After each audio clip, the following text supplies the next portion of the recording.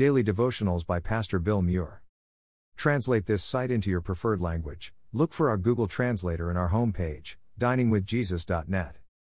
Traduce este sitio en tu idioma preferido. Busca nuestro traductor de Google en nuestra página de inicio va, diningwithjesus.net. I want to love like Jesus.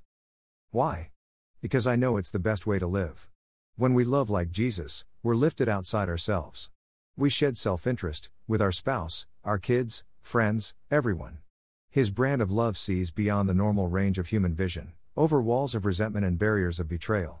When we love like Jesus, we rise above petty demands and snobbish entitlement.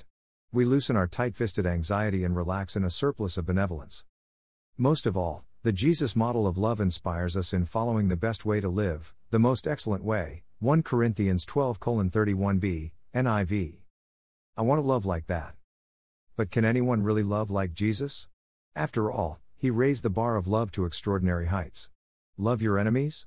Walk the extra mile? Turn the other cheek? Seriously? This is love beyond reason, isn't it? Of course. And that's the point. To love like Jesus, we need to think and feel. We need reason and emotion. Both head and heart, working together. It's the only way to bring perfect love into our imperfect lives. Here's the truth: when you open your heart, love changes your mind. Let that sentence soak in. Your mind can do an about-face and be transformed when it receives a divine impulse from your heart. You'll experience a revolution in your thinking when you allow your heart to enter the conversation.